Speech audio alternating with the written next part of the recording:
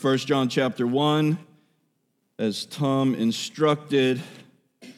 Hope you're doing well today. It's good to see you and glad to be in the house of the Lord. I want to bring your attention to 1 John chapter 1, and I want to share with you a message under this title, It All Begins with Jesus. It all begins with Jesus. Now, we have a number of things that we're going to cover today, so out of interest of the number of things we're going to cover, I'm going to forego any sort of introduction and get into three simple points that I want to share with you today under the title of It All Begins with Jesus. So, if you're ready, say amen. First thing I would like to share with you this morning is this, the apostles' testimony. We're going to look at the apostles' testimony, the apostles' conviction, and the apostles' purpose. But our first point this morning under this heading is the apostles' testimony. If you'll look again at the word of God as I read aloud, it says, that which was from when? The beginning, which we have heard, which we have seen with our eyes, which we looked upon, which we touched with our hands. Concerning the word of life, the life was made manifest.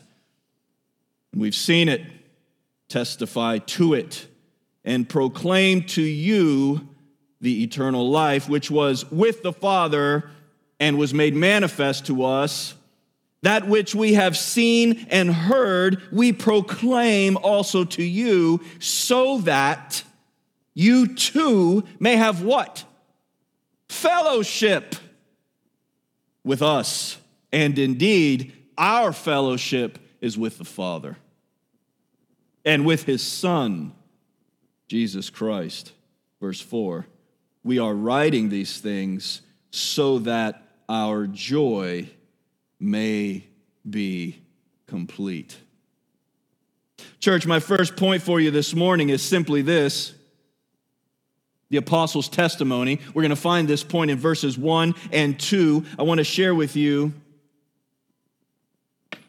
this under the first point that I have for you this morning.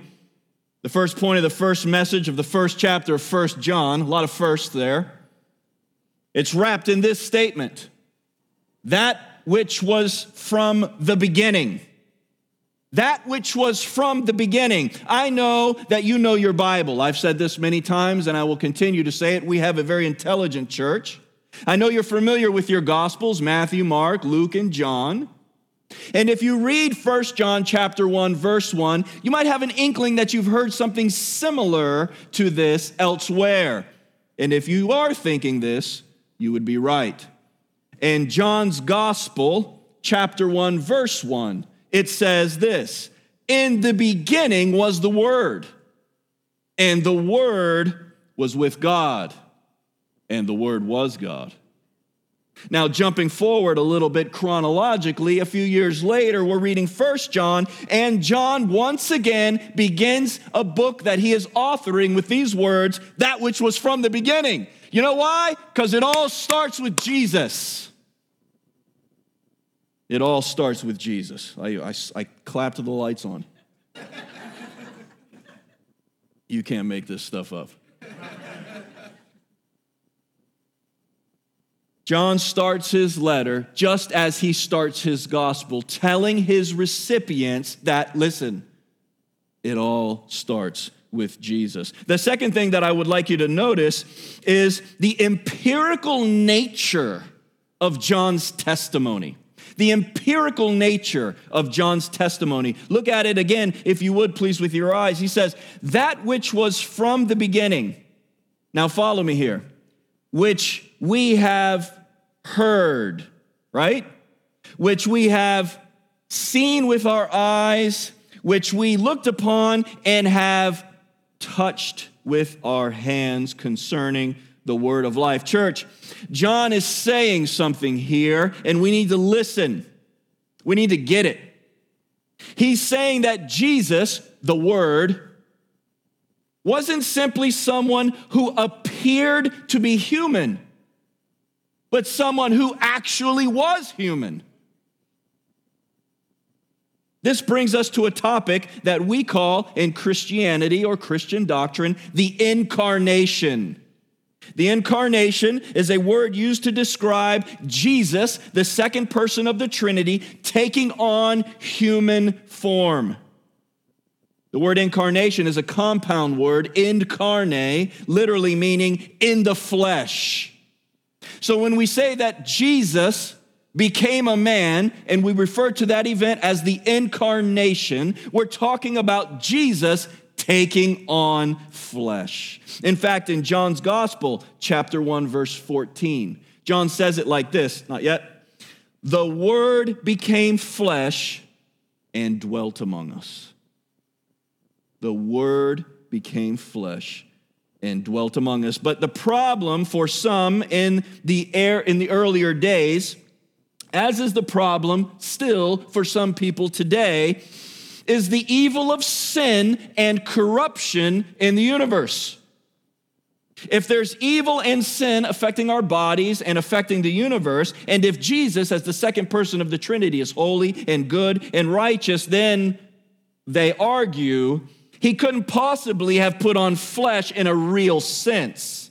So the incarnation couldn't possibly have happened. Did you follow that reasoning? It's what we would call Platonic. Have you heard of the Greek philosopher Plato? Plato had a philosophy that boiled down in many ways to this: material is bad, but spirit is good. Material is bad, but spirit is good. And this philosophy had so infiltrated the church that the teachers were borrowing from it and spreading the teaching in Christian doctrine, in Christian communities, in Christian churches. As a result, people were starting to doubt the validity of the incarnation.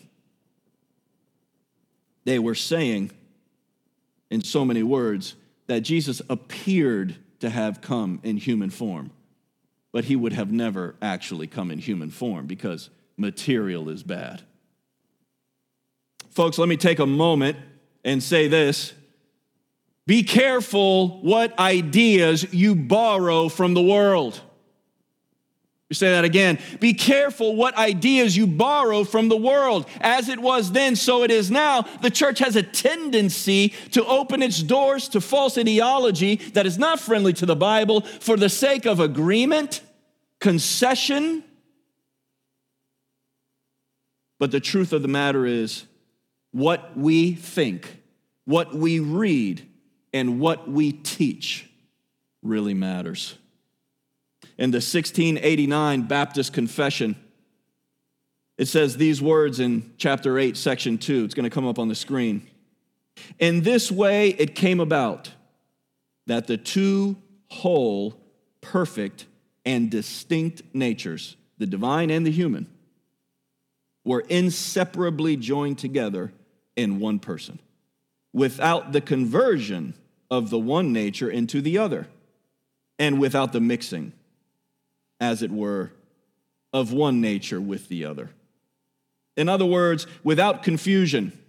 Thus, the Son of God, Jesus, is now both true God and true man, yet one Christ, and the only mediator between God and man. You see, Jesus wasn't part God and part man. Follow me here. You might be asking yourself, why is he dumping all this theology on us? This is why. Jesus wasn't part God and part man. He wasn't a man who became God. And he wasn't a God who sort of forfeited his divinity to become a sort of Superman like the mythological Hercules. No, Jesus, say amen if you're listening, Jesus was fully God and fully man. Jesus was fully man and fully God. As is described in the confession, without the two mixing. He had two distinct persons, and yet he was one Christ. This is what's called the hypostatic union. The hypostatic union. On the topic of the hypostatic union, in his book, Biblical Doctrine, John MacArthur writes this: the union of Jesus' divine and human natures in one person, without confusion, without change, without division, and without separation. So what happens when there are people who, whether inside the church or outside of the church, start teaching something different about the biblical doctrine of the incarnation, which teaches us that Jesus was fully human and yet also fully divine as the second person of the Trinity? Or people that say Jesus was fully divine, but he couldn't possibly have been human the way that we think it to be. What happens when we start to see false teaching like this creeping into the church? Well, that leads to our second point this morning. Talked about the incarnation, a hypostatic union, humanity and divinity in the one person of Jesus. And our second point is this, the apostles' conviction. First, we got the apostles' testimony. We saw it. We heard it. We touched it. Now we're coming to the conviction. Verses 3 and 4, if you look at it with me, it says, that which we have seen and heard, we proclaim to whom? To you. Why is it only women answering me? Are there no men in my church? Come on, man. Thank you, Bruce. That which we have seen and heard, we proclaim also to whom? You. Yes. So that you too may have fellowship with us, as we have fellowship with the Father and with the Son, Jesus Christ. Those are the 2 points that I want to look at right now under the topic of the apostles' conviction. With this point, I want you to note the plurality that's found in the verses 1 through 4 of chapter 1. In these 4 short verses, John says, we, our, or us 13 times. Why is this? Simply because the doctrine that establishes the foundation of the church isn't a man-made idea, as they are sometimes thought to be. John says we, us, and our, because he's referring to the group of apostles who have put down Christian teaching according to the authority of Christ that was given to them. Let me illustrate this using 2 other apostles. Paul, this is 1 Thessalonians chapter 2, verses 3 and 4. 1 Thessalonians chapter 2, verses 3 and 4, Paul says this, our appeal does not spring from error or impurity or any attempt to deceive, but just as we have been approved by God to be entrusted with the gospel, so we speak. Not to please man, but to please the God who tests our hearts. That's Paul's testimony about the authority given to him. Now listen to Peter's testimony about the authority given to him. Peter, 2 Peter, chapter 1, verse 16. 2 Peter, chapter 1, verse 16. We did not follow cleverly devised myths when we made known to you the power and coming of our Lord Jesus Christ. But we were eyewitnesses of his majesty. Did you get this? Did you hear what's being said here? We got it in John, 1 John chapter 1. He's saying, we saw, we heard, we touched. We're telling you this so that you will have fellowship with us on the foundation of our teaching. And then we jump to another book, 1 Thessalonians, and Paul says, we have not taught you out of impurity. We have taught you under the authority of God who's testing our hearts. And then we go to Peter, and Peter says, man, we were eyewitnesses. We're not making this stuff up. It's not myths. It's not cunningly devised fables. We are teaching you about things that we saw ourselves. So even when we go through the New Testament and compare what John is saying here with other texts, we get the exact same message, namely that they were writing under the commandment and authority granted to them by Christ about things that they themselves were eyewitnesses to. A couple of things then worth noting here in 1 John about the apostles' convictions. First, their conviction is that the incarnation happened. That's the first thing that we get from the convictions that we see here in 1 John chapter 1. He says, we can't miss this point. We saw him, we touched him, we heard him. The incarnation was real. We saw him in the flesh, right? That's the first thing. We've already talked about that, so no point in belaboring it. The second thing that we need to see is that their conviction is that the incarnation is a non-negotiable doctrine. Thank you, Hollis. No, I appreciate that. I'm not, okay. It just got me so excited. Okay. The incarnation is a non-negotiable doctrine. The point of their argument isn't moral relativism. They aren't saying, this is what we believe about Jesus, but whatever you feel is right about Jesus is okay. Wrong! You're entitled to feel whatever you want about Jesus, but you are also entitled to hear from the biblical revelation that your feelings are wrong. You can do whatever it is you want to do. But the apostolic teaching instructs us that the incarnation happened and that if you want to have fellowship with the apostles, you've got to believe it.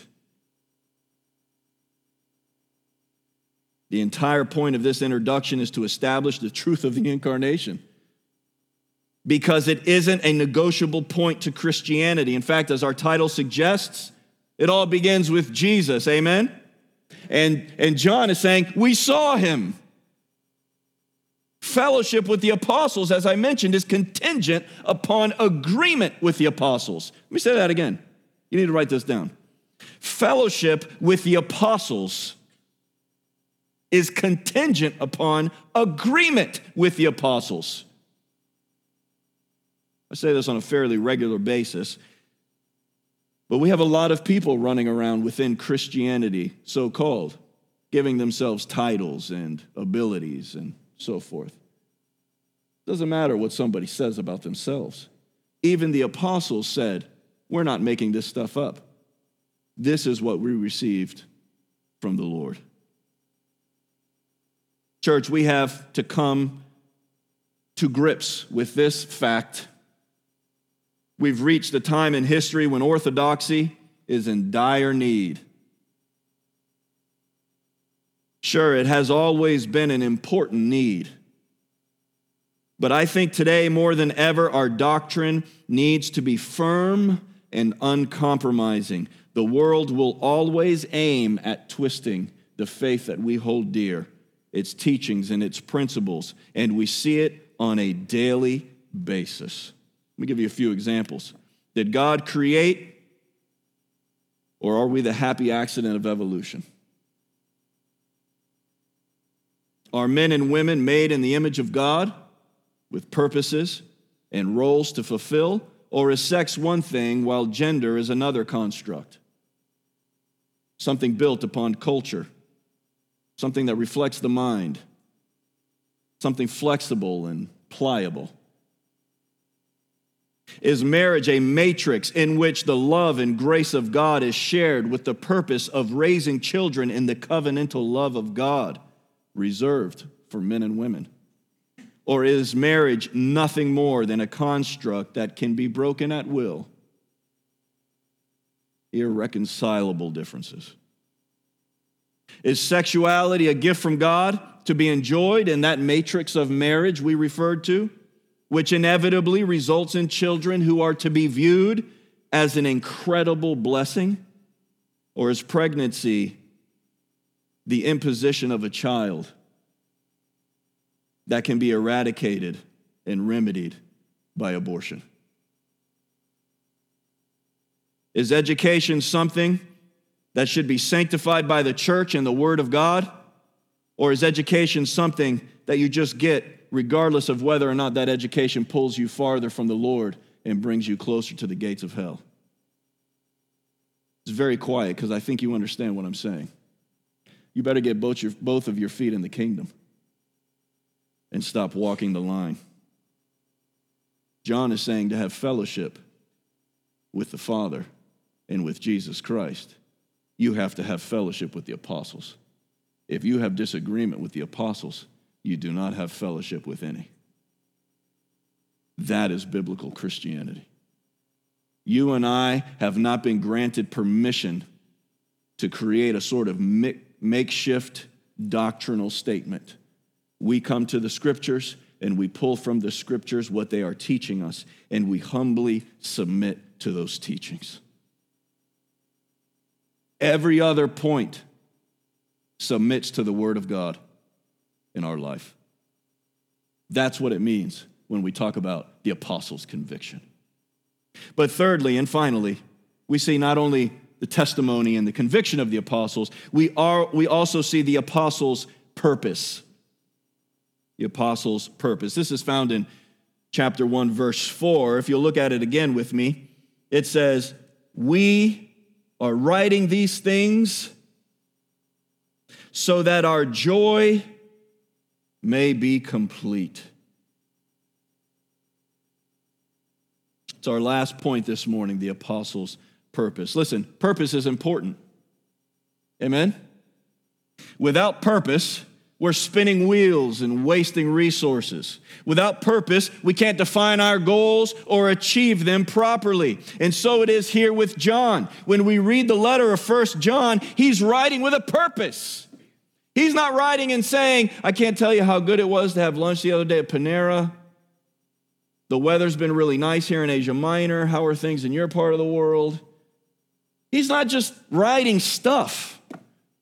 He's writing with a purpose. He's writing with a goal. He's writing with something to be achieved. He finishes this wonderful opening paragraph with these words: "We are writing these things so that our joy may be complete."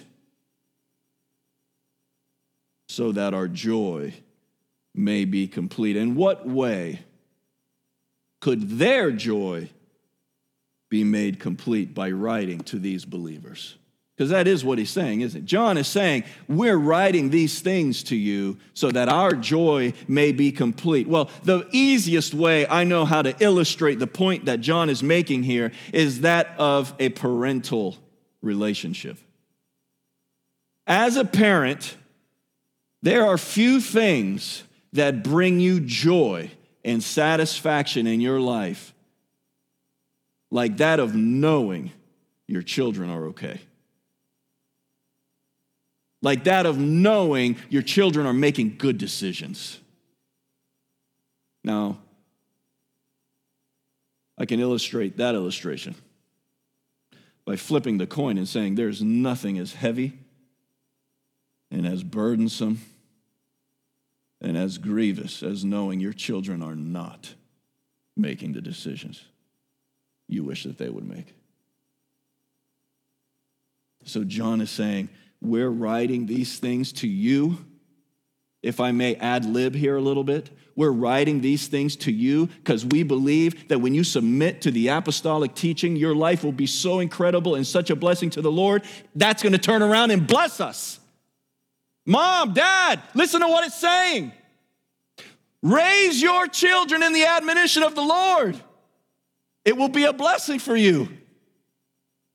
Teach your children in the way that they should go, and in the end, they won't depart from it. We have to appreciate the fact that the investments that we make turn around and come back to us. What kind of investment are you making in your family? What kind of investment are you making in the people that God has put you in authority over?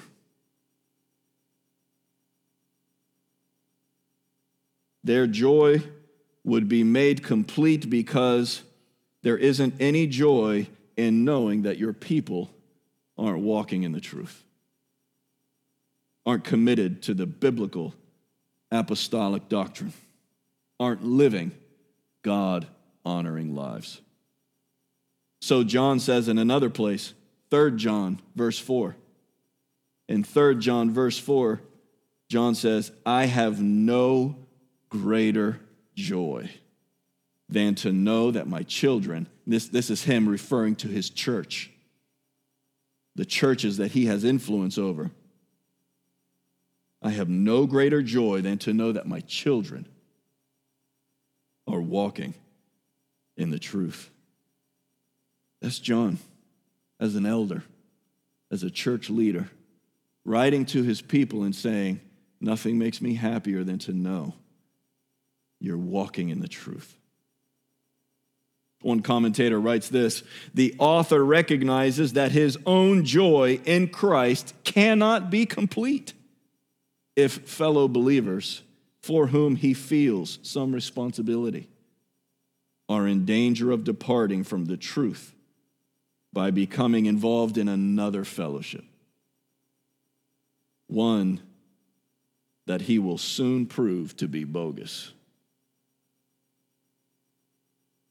If we can see anything from this purpose statement, if we can see anything from this introductory preface by John for his first epistle, I think it is this: we should never play down the importance of the relationships between God's leaders and God's people.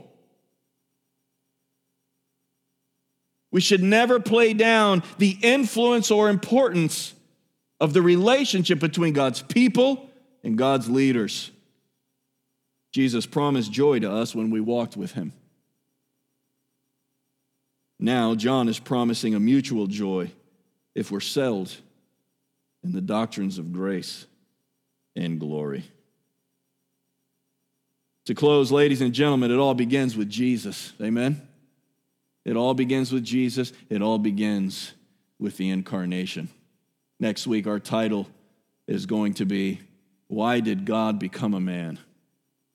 And we're going to talk about the implications of the incarnation. But suffice it to say this morning that biblically speaking, we are not given an option to believe whether or not God became a man. Are we settled on the issue of Jesus, the one who came in the flesh? And are we settled with the message of the apostles? If we are, then we should see some things. Amen?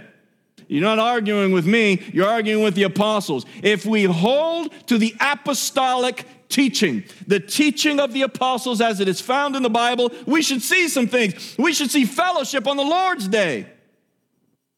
We should see worship on the Lord's Day. We should see the reading of the Word of God in people's lives. We should see the spread of the gospel and evangelism. We should see the loving of our neighbor. We should see prayer and fasting and the disciplines of grace. If we hold to the apostolic teaching, these are some things that we should see in the life of our church, many of which we already do. But let's continue to encourage each other as the apostle does, realizing that your joy will never be complete and your fellowship will never be healthy if you are living outside of the apostles' teaching.